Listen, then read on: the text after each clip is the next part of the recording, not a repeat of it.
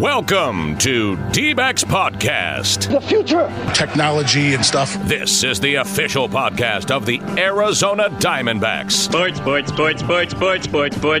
From the field to the front office, the ballpark to the broadcast booth, it's time to talk D-Backs baseball. I just think about baseball. Here are Greg Schulte.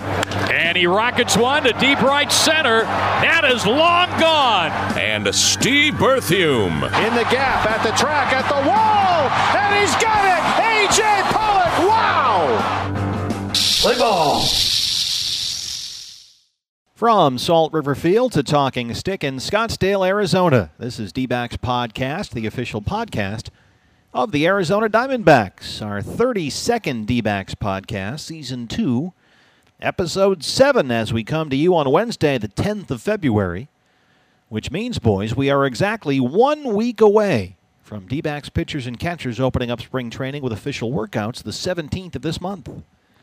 That's when the season formally begins next Wednesday here in Scottsdale, although the facility here has been very busy and has been for quite some time. I'm Steve Berthiaume. On this episode 32, we go over the latest Diamondbacks news, a pair of signings, one new player and one renewed.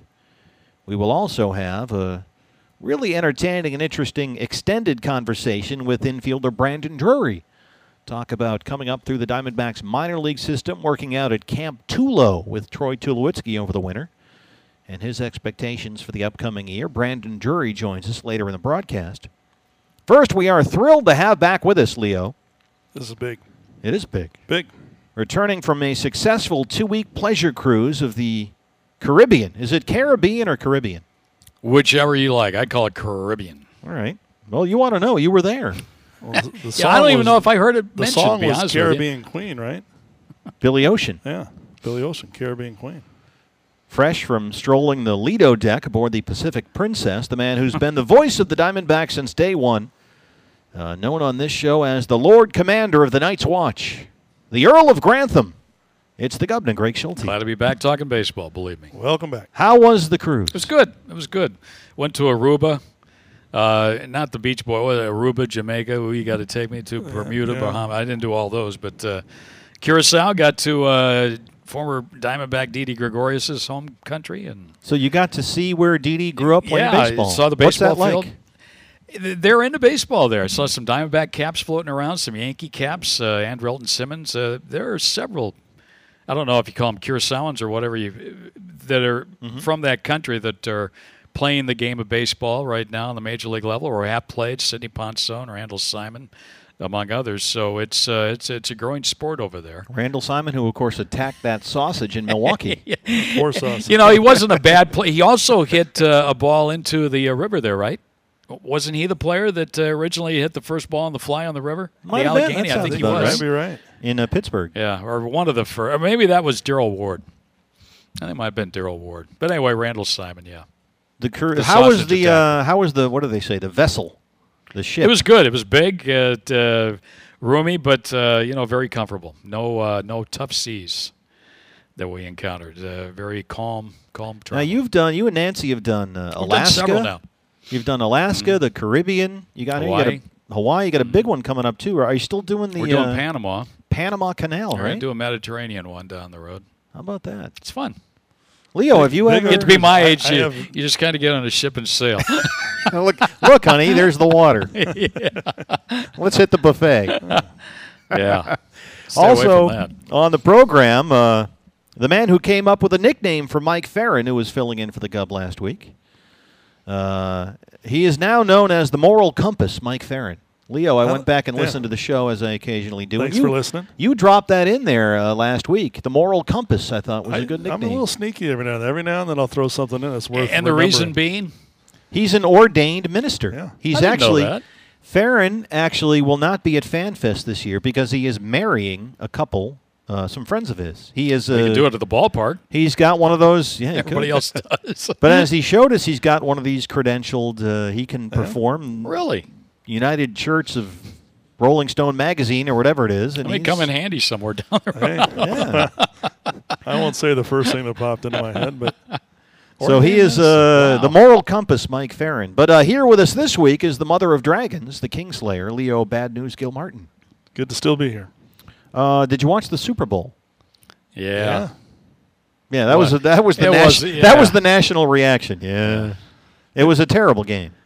Yeah, commercials were so-so. There were a few good ones. It was a tremendous defensive performance, though.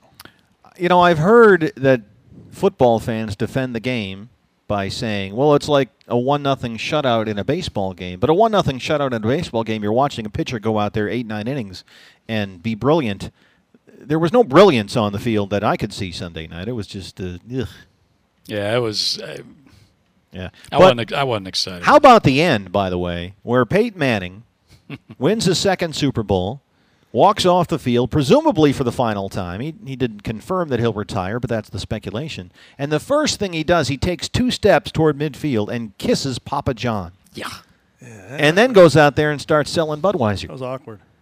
Yeah. So I thought to myself, Leo, on your last night of Diamondback Radio, which if things continue on the current path, may be this year. I'm just kidding.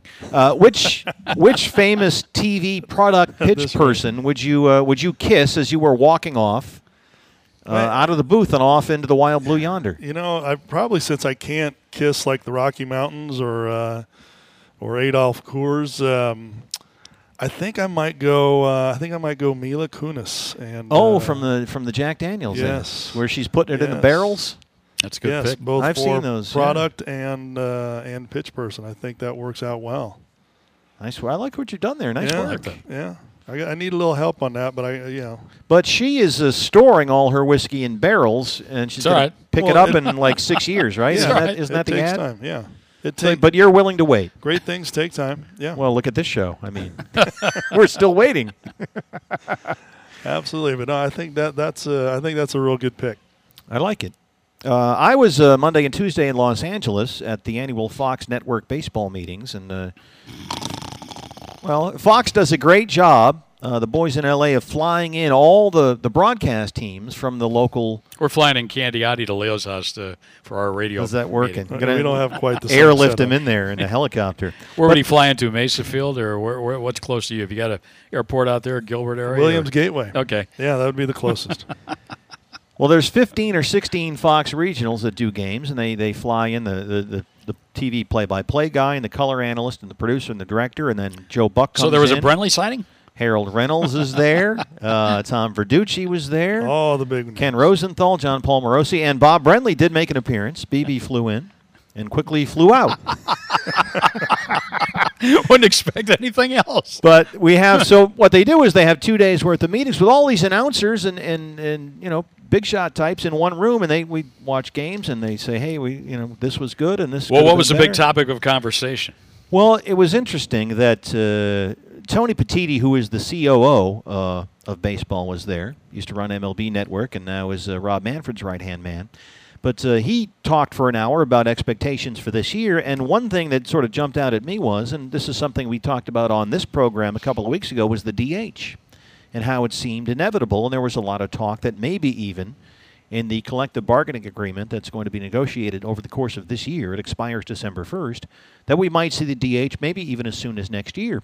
Well, Tony Petitti really backed off on that and said that Commissioner Manfred really enjoys having that differentiation between the American and National Leagues, and that DH is probably the last thing that makes the two leagues different, I would guess. So right? did Cardinal GM John Mozeliak speak out of tune? Or? It seems like that was a little overblown, and Tony Petitti said that the commissioner really likes that, and there is no sense of urgency or push, at least from the commissioner's office, to have the DH anytime soon whatsoever. See, I think, if they do that, that puts another iron on the fire, so to speak, with the collective bargaining agreement. Something else they have to deal with. And I think they've got some stumbling blocks right now. Free agent compensation's a big one, expanded rosters. Because, the Howie Kendrick thing is a good example of that. So, if they throw that on there, then that's another area that they have to look at. Maybe it's something down the road that they look at, but I thought it was coming a little bit quicker now than maybe we guessed.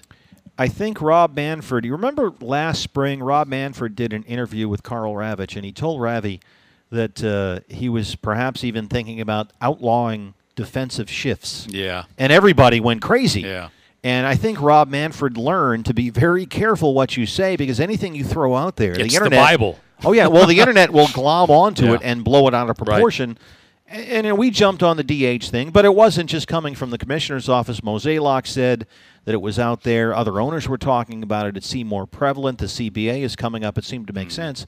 But if you don't like the DH, that was good news. It doesn't seem like it's coming anytime soon. That is good news. The 154-game schedule will not happen. Yeah.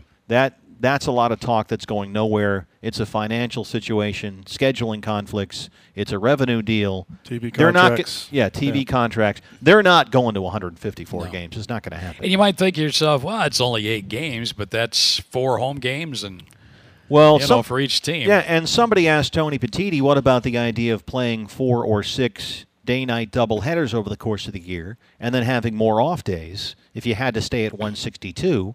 That's something that has to be collectively bargained, and there's no way the Players Union is going to sign off on half a dozen doubleheaders a year. No, They're just not going to do it. I think the one thing they have to look at, and it's been talked about so many times before, we talk about it all the time as broadcasters even, that mandatory day game on getaway day.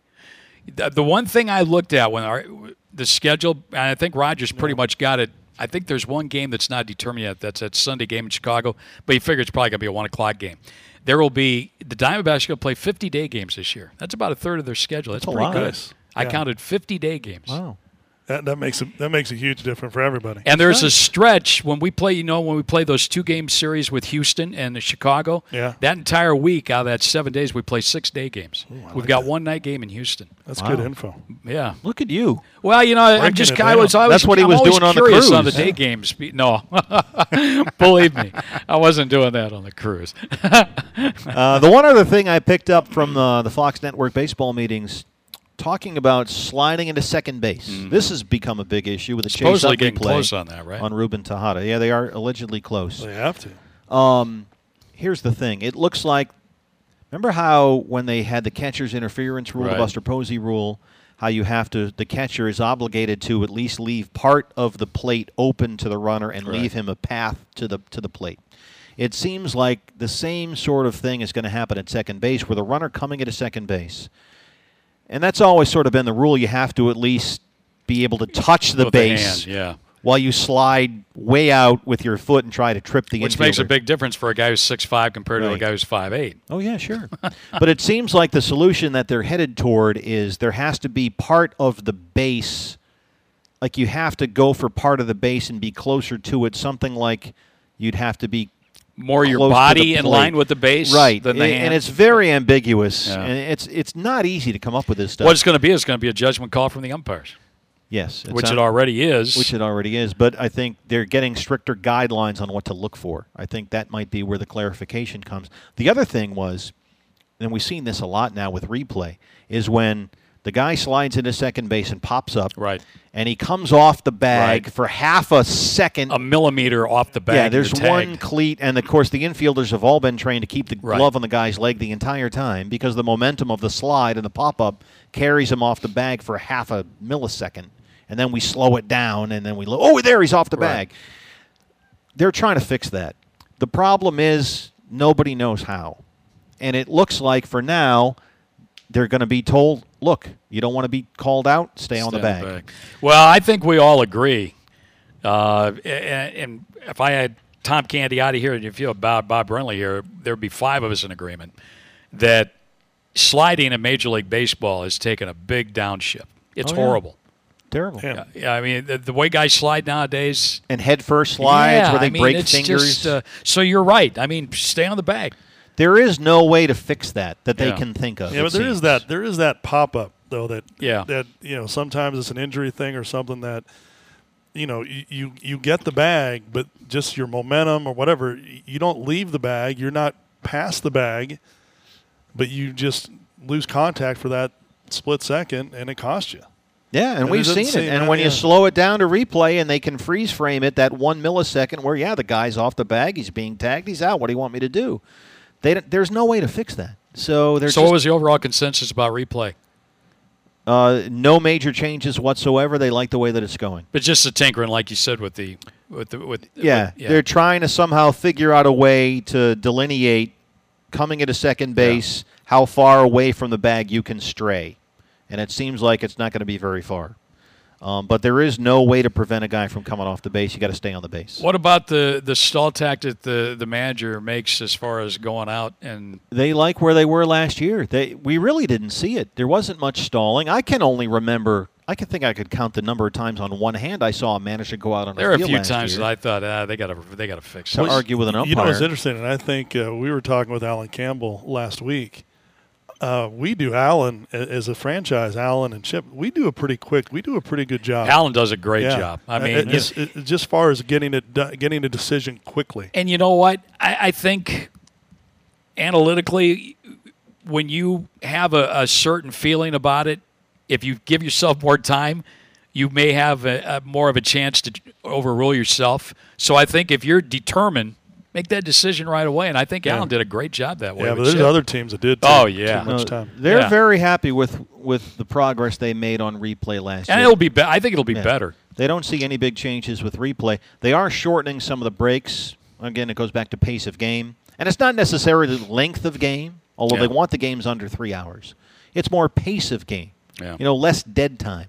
So they are cutting down the breaks even further than they did last year between the innings. Weren't they talking, too, about one trip to the mound or something? Yeah, there's all kinds of things out there. I don't think you're not going to see any changes that are worth noting other than the second base thing. Yeah, if it's not broke. Yeah, I think it worked pretty well last year. Diamondbacks busy this week, boys. We mentioned on last week's episode that the trade of Aaron Hill to Milwaukee, in addition to bringing Gene Segura to the Diamondbacks, freed up roughly $4 million of additional payroll. And that money, in the words of GM Dave Stewart, definitely gave the Diamondbacks more flexibility to do something else. There's no doubt that was very, very helpful, he said. So what they did was reinvest that money in the roster. Doesn't go in the pockets of the owners. It goes right back into the ball club. Yep, not with the way Mr. Kendrick runs things. They signed free agent Tyler Clippard to a 2-year contract. $12.25 million. Various sources have reported the deal includes a $4 million signing bonus, salaries of $4.1 million this year and $4.15 next season. And Tyler Clippard apparently very surprised about the slow free agent market and the fact it took him this long to get a contract. He was here earlier this week, but very happy to be a Diamondback, he says. Well, this is the one area that you and I had talked about. The Diamondbacks needed to shore up their bullpen. They touched up big time the starting rotation, and you would really hate to see the additions there and then that bullpen not be, rock solid. So I think his addition, he's a guy who will appear in 69, 70 ball games. Strikeout guy, he can come in and get some. He can close if you need him. He can pitch the 8th inning if you need him. He can pitch a little earlier in the ball game, but he gives them some depth, and I'm glad to see them pick him up.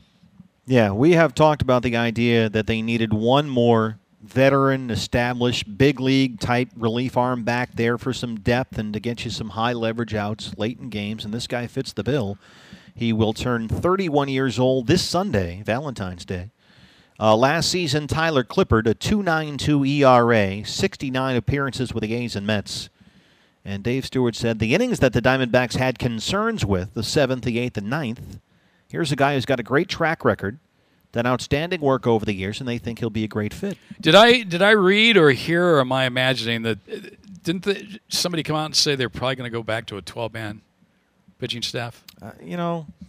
That evolved so much over the course of the year. Well, if you got 5 rock-solid starters, which you think you're going to have, you're going to have at least 3, and then Ruby and Ray or Godley. You've got some people there to choose from. And then if you go with a 7-man rotation, I think there's still kind of an onus on Randall Delgado and Andrew Chafin, what you're going to get out of those guys as far as out of the bullpen. Now, if Randall and Chafin pitch as they did last year, then I think this bullpen is going to be really good. And the addition of Clippard joining guys like Hudson and Ziegler, and then Coleman being the long guy, I think it's pretty good bullpen. The bullpen as of right now, Josh Coleman, long guy, Randall Delgado, and Andrew Chafin, right, who's the only lefty still, by the way.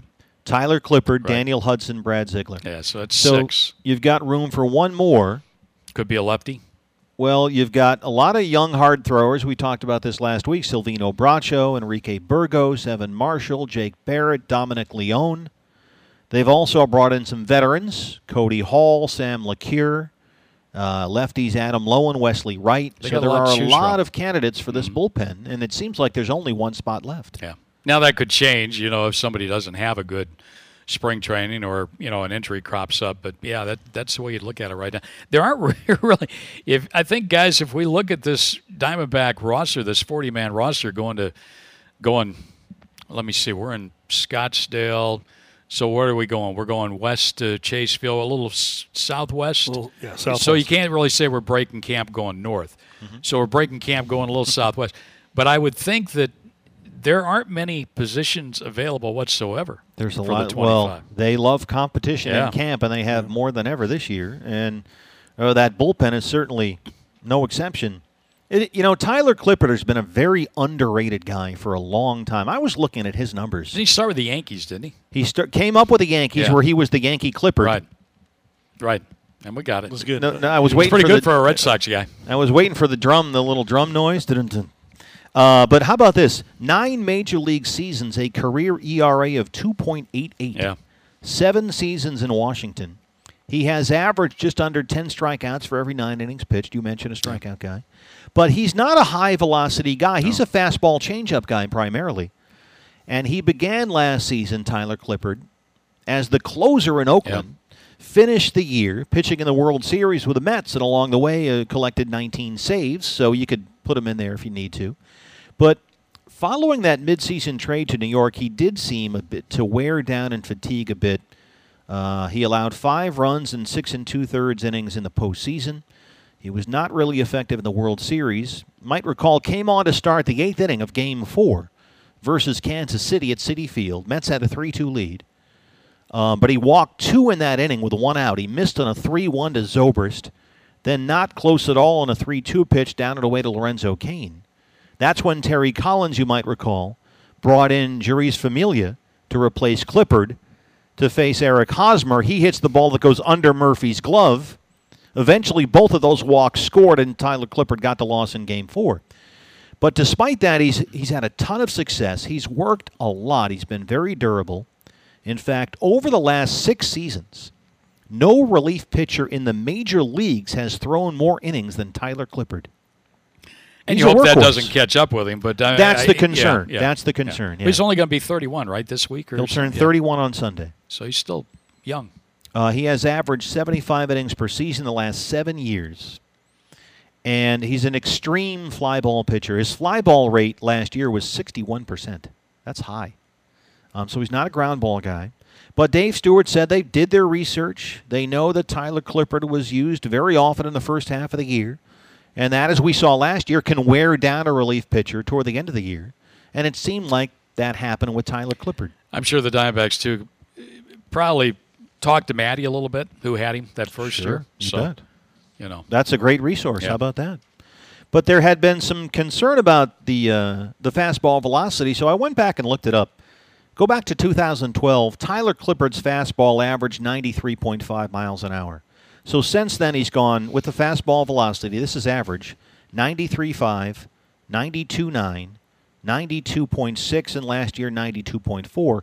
So there are tiny incremental drops there. But he's getting older, and there's more innings on those arms, too. Yeah, but he's basically, over a 4-year period, only down 1 mile per hour off the fastball, and he's not velocity dependent anyway. He's fastball changeup.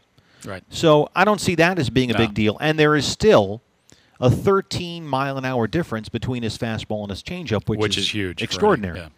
And 85% of the time, he's throwing a fastball or a changeup. There's a little bit of a slider in there, too, and a couple other things, but it's mostly those two pitches. It'll be interesting to see how that shakes out, because Ziegler right now is going to be the closer. Is it Huddy in the 8th inning, or is it Clippard in the 8th inning? I think it's going to vary depending on which guy has worked.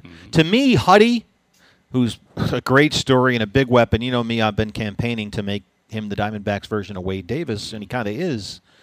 But to me, Huddy seemed to have problems on the second day where he pitched back-to-back days. He wouldn't be quite as sharp, and we'll have to talk to him about this. Yeah, and that could have just been Or adjusting crisp. for the first time to, Yeah.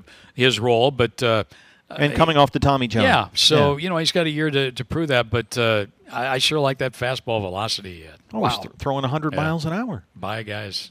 So you've got Clippard, who's a little bit more of a finesse guy, keeps you off balance. Huddy comes in, throws 100. Chafin, who was very underrated last year, had a great year. Randall Delgado's been good. Yeah, the thing, Chafin's always got that same look. Oh, Never yeah. changes. Strikes a guy out, just stare ahead. He walks the guy, as stares Bill ahead. Raftery likes to say, he's got onions. You know, and you can see it. Yeah, he does. Also this I love week, Bill Raftery. he's great. He The is. kiss. Yeah. The Diamondbacks got a deal done with A.J. Pollock, which was great to see. A.J. made $520,000 last year. So the team bought out his first 2 arbitration years, a 2-year, $10.25 million contract. He will make reportedly $3.5 million this year, $6.75 million for 2017, and then he'll have 1 more year of arbitration to go before free agency, and it's at that point where, following the 2-year deal, they can then reevaluate and think about another deal for a longer term and maybe buy out the first few years of free agency. When I first heard about that, I thought, that's kind of a strange deal. But the more you look at it, what it does, it kind of sets the budget. I mean, you know what you're going to be paying him. Cost certainty. Yeah, right. And you don't have to, what if it's this amount, or, what do we do here? So you've got that in there, and he's on the book for that amount for 2 years. There's a great lesson to be learned here, and I think the Diamondbacks played this, and these are big contracts. AJ, and the same thing is going to happen with Goldie, and these are obviously very, very important deals. But there's a great lesson to be learned here. Don't give a guy a big, long-term 3 or 5 year deal before you need to. Right. And we learned that lesson with Aaron Hill and some other guys. Kevin Towers traded for Prado, gave him a 4-year deal, $40 million. Aaron Hill got 3 for $36. But they didn't need to do those deals, maybe with Prado because they traded him and you wanted to show you were committed to him. But you don't always necessarily need to give a guy a big 5, 6, 7 year deal. Go 2 years here, 1 year here, and then reevaluate, see where you are. Because in AJ's case, look, he's going to be a great player, already is. But it does give you a chance to, okay, it's been 2 years. Let's see where we are. What do you think you're going to be worth? Here's what we think you'll be worth, and work out another long-term deal. So you're not tying yourself in to a long-term contract if a guy's performance drops off. Yeah, and I think the Diamondbacks, too, have shown that, they've committed to these guys. Oh, yeah. With the roster that they're putting together. We know how good you are. We know how good you're going to be, continue to be. We love your work ethic. And we're going to get some guys to put around you that can get us to where we want to go and where you want to go. And Tony La Russa said this on the radio the other day. Oftentimes, the national media will talk about what the Diamondbacks have done in this offseason and say it's a 3-year window because they look at Shelby Miller's contract. They look at Goldie's contract. And it all ties in. There are a lot of... They're absolutely correct. Gene Segura's and other guys got 3 years left. But Tony said, we're not looking at 3 years here. We're looking at a 5 or 6 year window. Because all these young players are going to give those players on the lower level of the minor leagues an opportunity to develop and move them right on in. If they're trade bait, they're trade bait. If they replace somebody on the current roster, they've got that available. That's exactly what he said. Yeah. Down the road here, after 3 years, we're planning on supplementing the roster with new guys who we will spend the next 3 years developing. And they've already got a pretty good influx of guys there that, in the organization on that rookie league level to single A to double A and then on into triple A. And they've taken some hits on that. Oh, yeah. Because I look at prospects as currency. Mm-hmm. Like, there's cash. You can go out and spend money on a free agent like they did with Zach Greinke, who I just met earlier today, by the way. Very nice guy. He's here working out. This is his first day. Or you can spend prospects, which kind of equate to money, and go get a Shelby Miller. So you've lost Aaron Blair and Ender Inciarte and Dansby Swanson and Isan Diaz, but there's still a lot there. So when people see the team trading off prospects, don't think of them as prospects. Think of them as currency because you're bringing in what you need to win now, and you still have some left over to develop over the course of the next 3 years. You know the guy who I'm really anxious to see perform this spring? Who's He's that? got a lot to prove, not only to the Diamondbacks but to himself, is Archie Bradley. He looks great. He's been here for a while. Yeah, I think he's other. This is a quarterback. He's got a good mindset. A kid who has had a lot of pluses in his high school and professional career, who's now had a major setback. Of course, the beaning, hit in the head, the setback there. And then the shoulder, too, yes. last year. So, I mean, this is big for him, but I think Archie's of the makeup where he's going to bounce back, and he might be the Archie Bradley that the Diamondbacks thought they had. You know my favorite thing about Archie, the one thing that everybody forgets? He's 23 Yeah, I know, years he's old. really young. We forget that because we've heard his name here for 4 or 5 years. He's 23. And I didn't really like losing Aaron Blair. I thought, he was a young guy that is going to be a good pitcher. But he's not that much younger than Shelby Miller, number one. Plus, you've got Bradley, you've got Shipley, and you've got others coming along. Alex Wood, some other people. That's the name I was getting, the lefty. I was talking about this with some of the other broadcasters at the Fox thing I was talking about Monday and Tuesday because everybody asked, hey, how's your team doing? What do you think? And everybody was coming up to me, the broadcasters and the analysts. Wow, you guys have really done a lot this year. I got a lot of the same stuff from text and everything this offseason. But you have discussions about off-season moves, not just with this team but others. And here's the thing here's the place where you end up. As much as the internet wants you to, you can't just collect prospects. No. It doesn't do you any good. Now, the Braves now have the number one farm system all of baseball. They're not all going to make it. Right. But eventually, you have to use them, as I said, as currency and put the chips in the middle of the table and go all in. You can't just sit here and collect a bunch of Talk to Freddie prospects. Freeman about prospects and how he's going to like playing with that team. He might like it in 4 years, but it's he's not going to like it right now. Exactly. Because he signed a contract because he liked where the Braves were going. Yep. They dismantled all that. Now they're rebuilding again. And they have a lot of talent. There's no question about that. Their system is loaded now. But you can't They're going to their new stadium next year? Yes, next year. I had dinner, actually, with Chip Carey and Joe Simpson, and they're excited about the situation. They're worried about the traffic up there, but because it's a very congested area at the top of the perimeter, north of Vinings, if you're an Atlanta person. Joe just get him a helicopter and helicopter him in. He might. But you can't sit here as an organization and just collect guys and hope for the best. Eventually, you have to figure out a way to translate that into wins on the field. Everybody wants to win a World Series. I don't care how you get there to do it. Do it. Well, one of the guys we think is ready to be a big league impact player and a future star who's been a prospect for a while. Leo. Well, it's about time. Are we still holding out hope for him to come through and live up to his potential? You going to try and buy me out of my arbitration years? I think you're well beyond I don't think it'll cost very much, I can tell you that. No. We'll do a pretender or contender segment like we used to do on SportsCenter. Leo Gilmartin, pretender or contender? There you go. I'm going to say pretender. Yeah, it's a good call. But anyway, as I was saying, one of the guys we think has been a prospect for a long time and one of the big ones and is ready to do great things at the big league level is our guest this week. Here he is. All right, friends, it is time. Ladies and gentlemen, our first guest tonight is, he's so good. Celebrities are here in profusion, one after another. Not only superstars, but really super people. My guest. Would you welcome him, please? Very pleased to have with us on this edition of D-Backs Podcast. Diamondbacks infielder Brandon Drury is here. Thanks for stopping by. Thank you for having me. You have to talk. He started nodding. This is an audio exercise. All right. How was the off season? What'd you do? Where'd you go? Who'd you see? I stayed home for most of the off season and trained really hard in the weight room, and my diet was really clean. A lot of baseball stuff. Just trying to really be as prepared as I can for this season. I went out to Vegas for about 2 weeks and worked out with Tulowitzki. That's the Camp Tulo that we always hear about. Yeah, went out with him for a couple weeks and worked on my swing, worked on some stuff, and got some stuff fixed up and cleaned up, and I'm feeling good now. So is home still Oregon? Yeah. Okay. And what'd you get fixed up and cleaned up? You talking about mechanically, physically? Mechanically. I had some stuff last year. I was kind of battling all year. I couldn't really find my swing, so went out with him and worked on some stuff and to take it home and work on it with my dad. And I just feel really good right now, mechanically and physically. I'm ready to go. We have heard legendary stories about Camp Tulo. What is it like? What happens? How does the day go? It's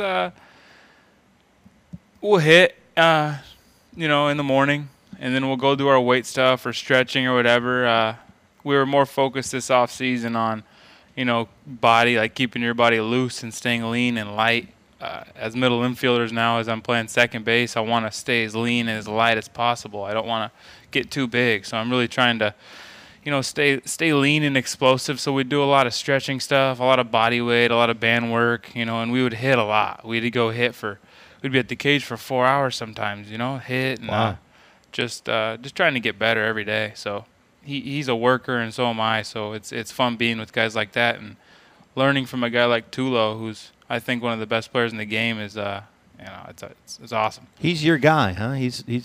I've read that, and I've read articles where people have talked to you about he was your favorite player coming up. Is that true as a youngster? Yeah, and then I met him, and he kind of took me under his wing, and we've been talking a lot and working out in the off season ever since, and he's helped me a lot with everything. He's kind of teaching me the ropes in baseball because he started as a young guy, and you have a guy like that who takes you under his wing. I got lucky, Did he seem at peace now that he spent some time in Toronto?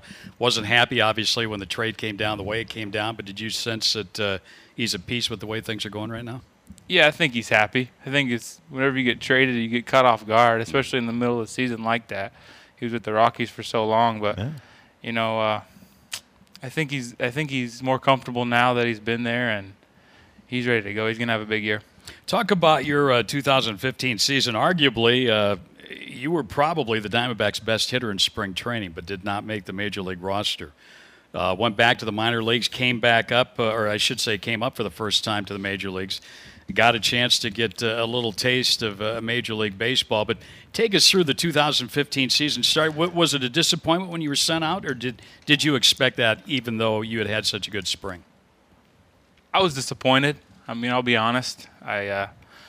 When you work as hard as I work and you perform, it's a letdown to get sent down. Even if you're not expected to make it, it's still a letdown. But to say I came into camp expecting I was going to break, I'd be lying if I said I was. I wasn't, but I was let down, obviously. But I went to the season. I went to Double-A. Didn't play great. Kind of just battled there for like 3 months.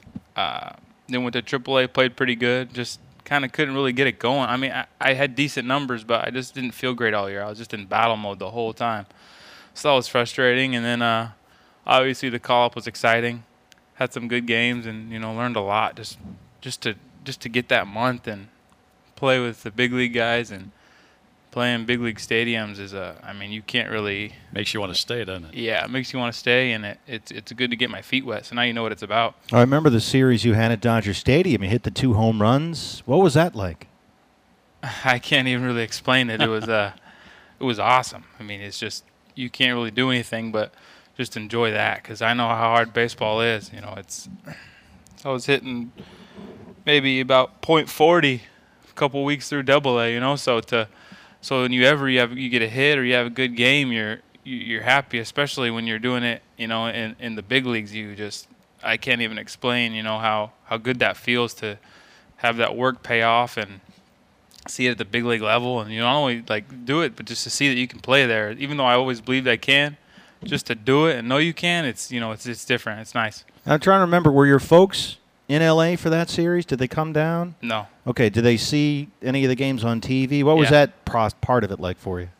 Yeah. What do you mean? They were watching the games on TV. Okay. Yeah.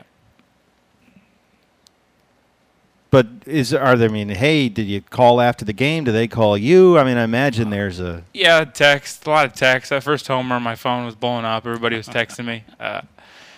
When I left the field, I got on the bus, or before I got on the bus, I'd talk to my family on the phone, and they're all excited, and, it was awesome. I'm looking forward to, more days like that in the future. You came into professional baseball at a very young age, and you're still very young. You've moved up the ladder rather quickly. Would you agree with that? Somewhat. I mean, you've already had major league experience. A lot of guys, it takes them some time, but you mentioned the experience you got on that major league level. How do you look at that now as helping you going into 2016 prepare for making the opening day roster? Yeah, I think I just to get the experience, you can't really explain it. Just to be there in the big leagues and playing in big league stadiums, and just to know what it's about and know how to prepare. Not only seeing the guys like Goldschmidt and Pollock and those guys, how they go about their business, so to just see them and learn from them, and like I said, just getting your feet wet, just to know what it's about. It's so big, so you're not going out there with that like debut feel where you feel like you're almost like you don't know what's going to happen. Now I feel like I've seen I can play there. I can have good at bats off the best in the game. Like now I'm just excited for the season to go, just have fun and let my ability take over. It's funny, the way that we observe. That's what we do. It's part of our job. But in observing you, the way that you go about your business is so impressive, because you really do, it seems to me, approach this as your profession. And it's a job, and there's a skill set, and those skills have to be worked on. Everybody practices. Everybody takes batting practice. But you seem to have that extra special approach to it, like this is my job, and I really want to be good at my job. Does that make sense? Is that accurate? Yeah, it is my job. So sure. I don't feel like it's a job. I feel like it's a. We don't feel like ours is a job. Yeah, it's the best. No, job I don't in the mean world. that you feel that, but Right. you approach it that way. You're very serious about the way you go about your business. Very serious. Yeah, I think too serious at times. Sometimes I wish I could just loosen up and have fun with it, but I take it very serious. I know you get one opportunity to make it in this game, and I really want it. So I love the game, and I work hard, and I like I said.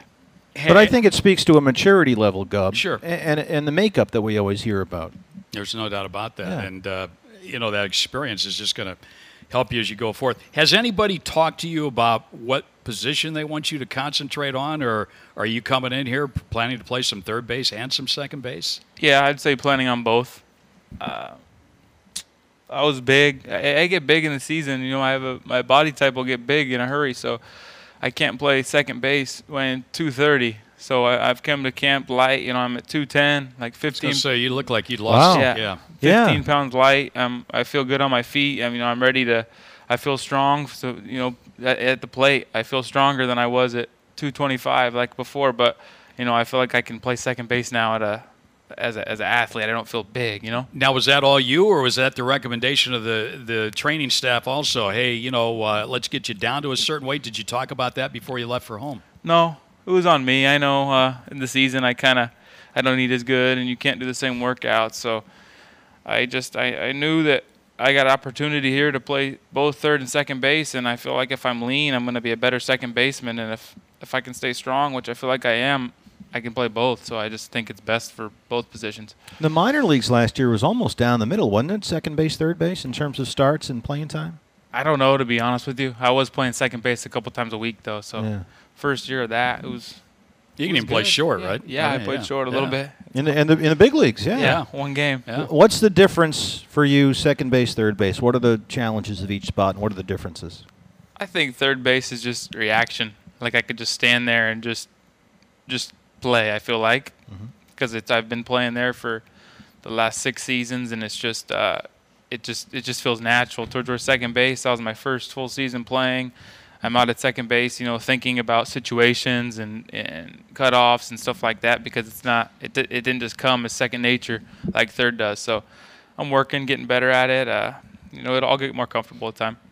It's footwork too, isn't it? Yeah, which is why being lighter now is going to help with second base. Yeah. Around the bag too. You've been such a good hitter on the minor league level, but what's maybe one area that you want to improve on going here into 2016? Is there any one aspect offensively that you want to get better? You want to get better at everything, obviously, but is there one area you're really maybe going to concentrate on? Yeah, I just don't want to give up any at-bats this year. I feel like I look back at the end of the season and I give up at-bats sometimes. Like I don't know, maybe you have 2 hits and you get big on your last at-bat because you have 2 hits, or like if I'm struggling that day, I feel terrible, and it's just one of those games. Like sometimes I'll just kind of get it over with. Yeah, I've never been a guy that just I don't feel like truly gives up my at bats, like quits. I don't have that in me to quit, but like mentally I'll kind of not be 100% in every at bat, or I'll go up to the plate, not looking for exactly what I want, which I think everybody does that. But if I can limit it and be 100% locked in on every pitch, just one pitch at a time, I feel like I'm gonna look up and see some good numbers. When you say get big, what do you mean by that? It's just 3-1, you need to get big, or if you get the pitch you want, sometimes you get big, or you try to do too much. Or if I just stick with my approach and stay hard through the middle, and the pitch is a hanging breaking ball, you're gonna crush it. You don't have to try to get big. So I just don't want to give up at bats doing stuff I shouldn't be doing, or trying to do too much, or not. Well, they always say stay within yourself. Yeah, it's exactly. a cliche, but it works, right? Yeah, it does. I think you want to swing hard and you want to do damage, but at the same time you can't change your mechanics and change your approach all the time. I'm going to really try to stick with my approach the whole year and not try to change it and make adjustments. I want to make adjustments, but I want to trust myself. Not one bad game I'm going to change it. I'm going to just go with it. The thing I like about his stats that I've seen since you've been a minor leaguer and been following you since we were at the Diamondbacks, the home runs are going to come, but those 50 doubles a season, 40, 50 doubles, I mean, to me, that is big time because, you're getting yourself in the scoring position, you're gapping it, you're hitting the ball the other way. I like a guy who can contribute a lot of doubles. That's starting rallies, that's getting runs batted in, and that seems to be your game. Yeah, especially right. in this division with these big ballparks and these big gaps. Yeah, power is a funny thing because you can hit a ball 5 feet high as hard as you can possibly hit it, and you can hit a single, or you can be a little out front and just pop it up down the line. It's a home run. So I think it's a weird thing. I think doubles is you can hit a line drive in the gap, and that's a double. Towards where homers is, I can't really explain it. I think, like I said, I fixed some stuff mechanically now. I think I'm gonna have more carry on my balls, but this year. But at the same time, like, I was hitting some balls as hard as I could possibly hit last year in AAA. They were, 3 feet high. Like I couldn't get in the air. I was just hitting line drive. So I can't really worry about the power as much as hitting the ball square because I trust that the power is going to come, and it has in the past. I think last year was just one of those years I just couldn't get it going. Like I said, I'd go up to the plate choked up, battling, trying to punch something through the middle, first at bat, because I could not feel my swing. I was just grinding. Yeah, is that the kind of thing that feeds on itself? Because we see that all the time. We say, okay, this guy's fighting it a little bit, or he's digging, or he's pressing, and then it just generates a cycle where, as you say, it goes on for 6 weeks, 2 months, and the numbers aren't there. Is that what you found to be the case? Yeah, I think that once you start thinking like, oh, I feel bad, and okay, I'm going to grind today, and then that turns into the next day you're grinding, and the next day you're grinding, and now you're just telling everybody that you're grinding and stuff, rather than just having one day where you don't really feel it. Trust in yourself, not doing anything crazy, but trust in yourself that it's baseball. You're going to stick with what works, what's worked for the last 6 years, and then the next day you trust yourself and you have the same swing as the day before, and you might have a great day. It's just I feel like in the past I've gone like I've went on my results, like at bat, like I try to change all the time. I don't want to do that this year. I want to trust myself. If there's adjustments to be made, there is. Each pitch on the pitcher, you got to be smart. But just because you have a bad game or don't feel good, I don't think that you need to change everything. Guys like Goldie and Pollock, I don't think they're making adjustments every at bat and they're working on everything every single day. But I don't see them have a game where they get no hits and then just like come to the field and try to work on something new, They know they're good hitters. They know that the number is going to come. They just trust themselves, which that's what I'm trying to get to. It's not easy, But I would think that there's great value in going through something like that at the minor league level, because that's part of developing, isn't it? Part of learning? Yeah, I think that to have a season where you just are grinding and you learn a lot about yourself, I think it makes you tougher to. When you're going good, who isn't going to be happy and who isn't going to be feeling good? Like, it's easy to be a good teammate and feel good and be happy when you're hitting homers and making diving plays, but to have a season where you feel like you're just grinding all year, especially, in that Southern League where you're crushing balls that are getting caught at the wall that are gone anywhere else, and you're playing in the rain, and it's frustrating. So I think to go through a season like that where it's frustrating and you're grinding all the time, like, it really teaches you, like, kind of about who you are and makes you tougher, makes you a better teammate, makes you, better. And then, hopefully in the end, it's going to make you a better player. There's a lot on his plate, and I'm sure he's talked to several. Has Dave Baggett, the new hitting coach, contacted you at all? Yeah. he texted me in the off season, and we've talked a couple times, sent some videos back and forth, and talked. I'm looking forward to working with him. I know the emphasis is on fewer strikeouts for the whole team, not you specifically, but the whole team is, hey, let's put balls in play more often, more contact. I like that. I've always had a two-strike approach, just trying to grind out at bats. There's times where you know, if there's a double play situation or something, you don't want to just tap the ball and play. I'm not a speed guy, so there's times to be smarter about it. But overall, I feel like, yeah, I mean, 2 strikes, if you can choke up or spread out or even just shorten up your swing and make something happen, that's obviously it's going to help the team win. Get a guy on base rather than a strikeout. And who did that better than Kansas City last year? I mean, productive just watching outs, them in the postseason was unbelievable. I'm sure you're excited about what the team has done during the offseason. The acquisitions of Greinke and Miller yesterday, picking up Clippard, Gene Segura, kind of makes that infield a little bit younger with his acquisition. I guess he's going to play a little bit of second base too, but a lot of youngsters on that. It's a young ball club, and you got to like that. You just fit right into the mix. Yeah, we got a bunch of great players here, a bunch of great guys too. Everybody's here early, working hard. I think it's going to be a special year, to be honest with you, just with the talent and just the kind of people we have here. I feel like we got a chance to do something special for a long time. I mean, it was one after another, rapid fire there for a while as they had one guy and then another and another. What are you thinking when you're seeing this on your phone or the internet or wherever and you're finding out, oh, okay, here's Greinke and here's Miller and here's Segura and Clippard and on and on? It's exciting, guys like that to get on not only on your team but to take him off of the Dodgers is huge for us too because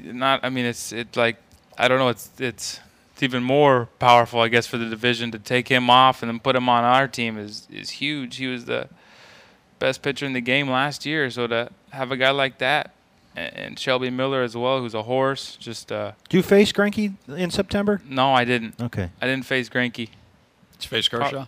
I faced Kershaw. Yeah. We know you did. Yeah. Yep. Probably lucky I didn't face Greinke. He's got some good stuff. By the way, you live in one of the most beautiful states in the country, Oregon. I mean, it's Grants Pass. You grew up, right? It's still there? A great state. Yeah. You do a lot of fishing? No, I don't really do too much, to be honest with you.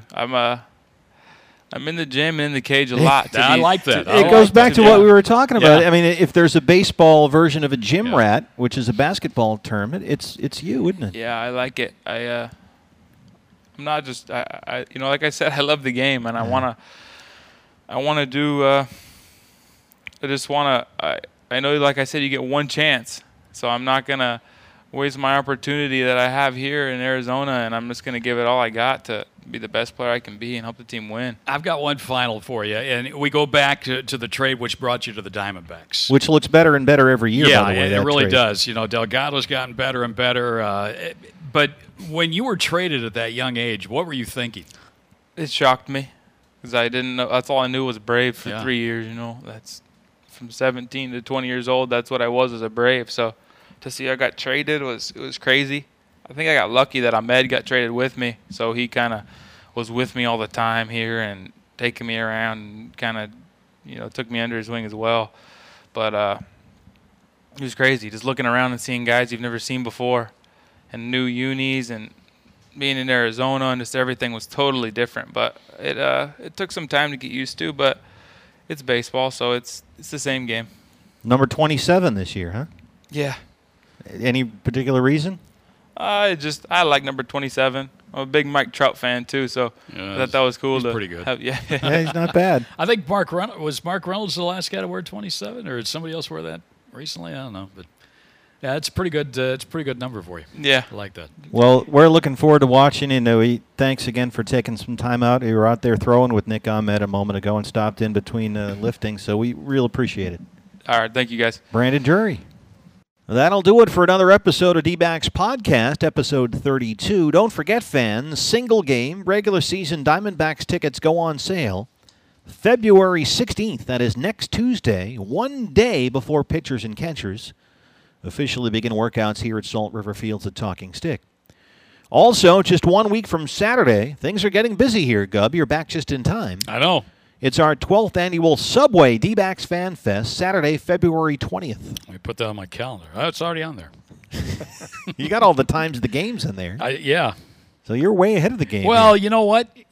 That's the best thing they came up with. You just hit on the Diamondback, and it'll put your schedule right. On the old MLB app? Yeah, just on my regular calendar. It puts all the games in there. You have mastered technology. No, it's easy. You can't do that? I'm in the middle in terms of being technologically savvy. But anyway, friendly. I have FanFest in there. Noon to 4, Chase Field. Admission is free. You get it absolutely free, which only makes this better.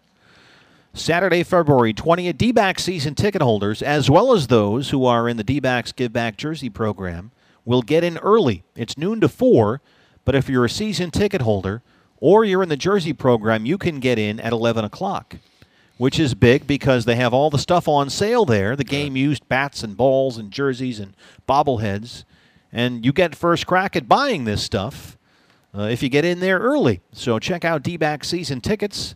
But Fan Fest is coming up a week from Saturday. Autograph sessions, photo sessions. You can walk all over the field. You get a tour of the Diamondback clubhouse, which is great. You get to go in the clubhouse. Yeah, it's kind of neat to see if you haven't seen it before. And you know, we're also lucky because a lot of teams, you know, that don't live in Arizona, obviously with the weather, have to have their Fan Fest at a hotel. Yeah. Like the Red Sox had one at Foxwoods Casino, I think. Or you're in some hotel or convention center. We get to have our Fan Fest on our field. Try and get a group of people in Fenway Park's club. By the way, did you see what they're doing with Fenway this week? They're having a winter carnival thing, and it's snowing in Boston. But they created, you know, if you're a ski jumper in the Olympics and you go down that giant ramp, they built in Fenway Park on the field a ramp that is twice as high as the Green Monster. Twice as high? Twice as high. There are pictures on the internet about this. It's fantastic, and it's a big giant slide. Like, remember the banana splits when they went down that slide? It's one of those, only it's like a big ski jump. Well, you've seen the, you know, at Wrigley, up in the press box, there's that black and white photo of someone ski jumping over Wrigley. Yeah. Oh, yeah. Or into Wrigley, or however you want to put it. Yeah. So, that's cool. Remember last time we were at Fenway, we took the tour. That was kind of fun. Yeah. Went behind the wall. Even you went. I had born and raised in Boston. Yeah. I've been to 1 million games at Fenway Park. I had never gone inside the wall. It was fun. Got to sit in Ted Williams' seat. The red seat out there, at, I think 520 feet in right field. We're there in August this year. We go to Toronto, Boston, and Baltimore. No, we go to we play the Mets in Boston. Oh, yeah, as far as teams we play. Yeah, I was talking AL East in that. Yeah. Because we play the AL East this year. Yeah. And Baltimore and Washington, the last road trip. With San Diego starting that. So that's a long road trip right before the season ends. I'll tell you this. I used to go to Camden Yards all the time. Cindy and I would drive down from Connecticut because it's like 5-6 hours. If you've never been to Oriole Park at Camden Yards, go there. It is great. The weather that time of year will be sensational. You're right on the harbor there. It's a great place to go. So all that's coming up. Get your tickets. Good stuff. While they're hot, spring opener here, March 1st against the University of Arizona. Is that going to be a webcast? That'll be a web. Okay. Yep, we'll have that one available. Are you televising the first game on the 3rd? I think I want to. We're radio on it. I hate to say, I think our first game is I don't the think so. 4th. Yeah, I don't think you're doing the Yeah, we're not doing the U of A game. I think our first TV game, and we do 10 this year, 10 spring training games. Yeah, I've noticed there are more TV. night games, it looks like. Is that because of the TV? You know, half the games we're televising are during the day, actually, for spring. But I think our first game is the 4th, but don't make that official. That would be with Oakland. Yeah, I might be wrong there, but it's somewhere in there. Camelback Ranch the next day with the Dodgers. Individual tickets for spring training games at Salt River Fields at Talking Stick are on sale now. You can get them online at dbacks.com/spring or at the Salt River Fields box office. Remember last year? It's a tough ticket to get. We drew more than 350,000 fans last year, and Salt River is the only Major League Baseball spring training venue to exceed 300,000 fans for each of the last 5 years. Yeah. Your first game is the 6th. Nice work. Look at Leo. The Cubs. There may be hope for you yet. Sunday the 6th. Who is the game against the 6th? The Cubs? Yep. Mm-hmm. That'll be big. That'll be big. We'll have 3 or 4 under our belt. Yeah, we will have already done. We'll be ready for the season. Plus, I'll have hung out in your radio booth while you're doing the games, annoying you, as I tend to do. Well, Farron may be our patrol man on that. We got to get him back, too. He'll be outside the door. Yes.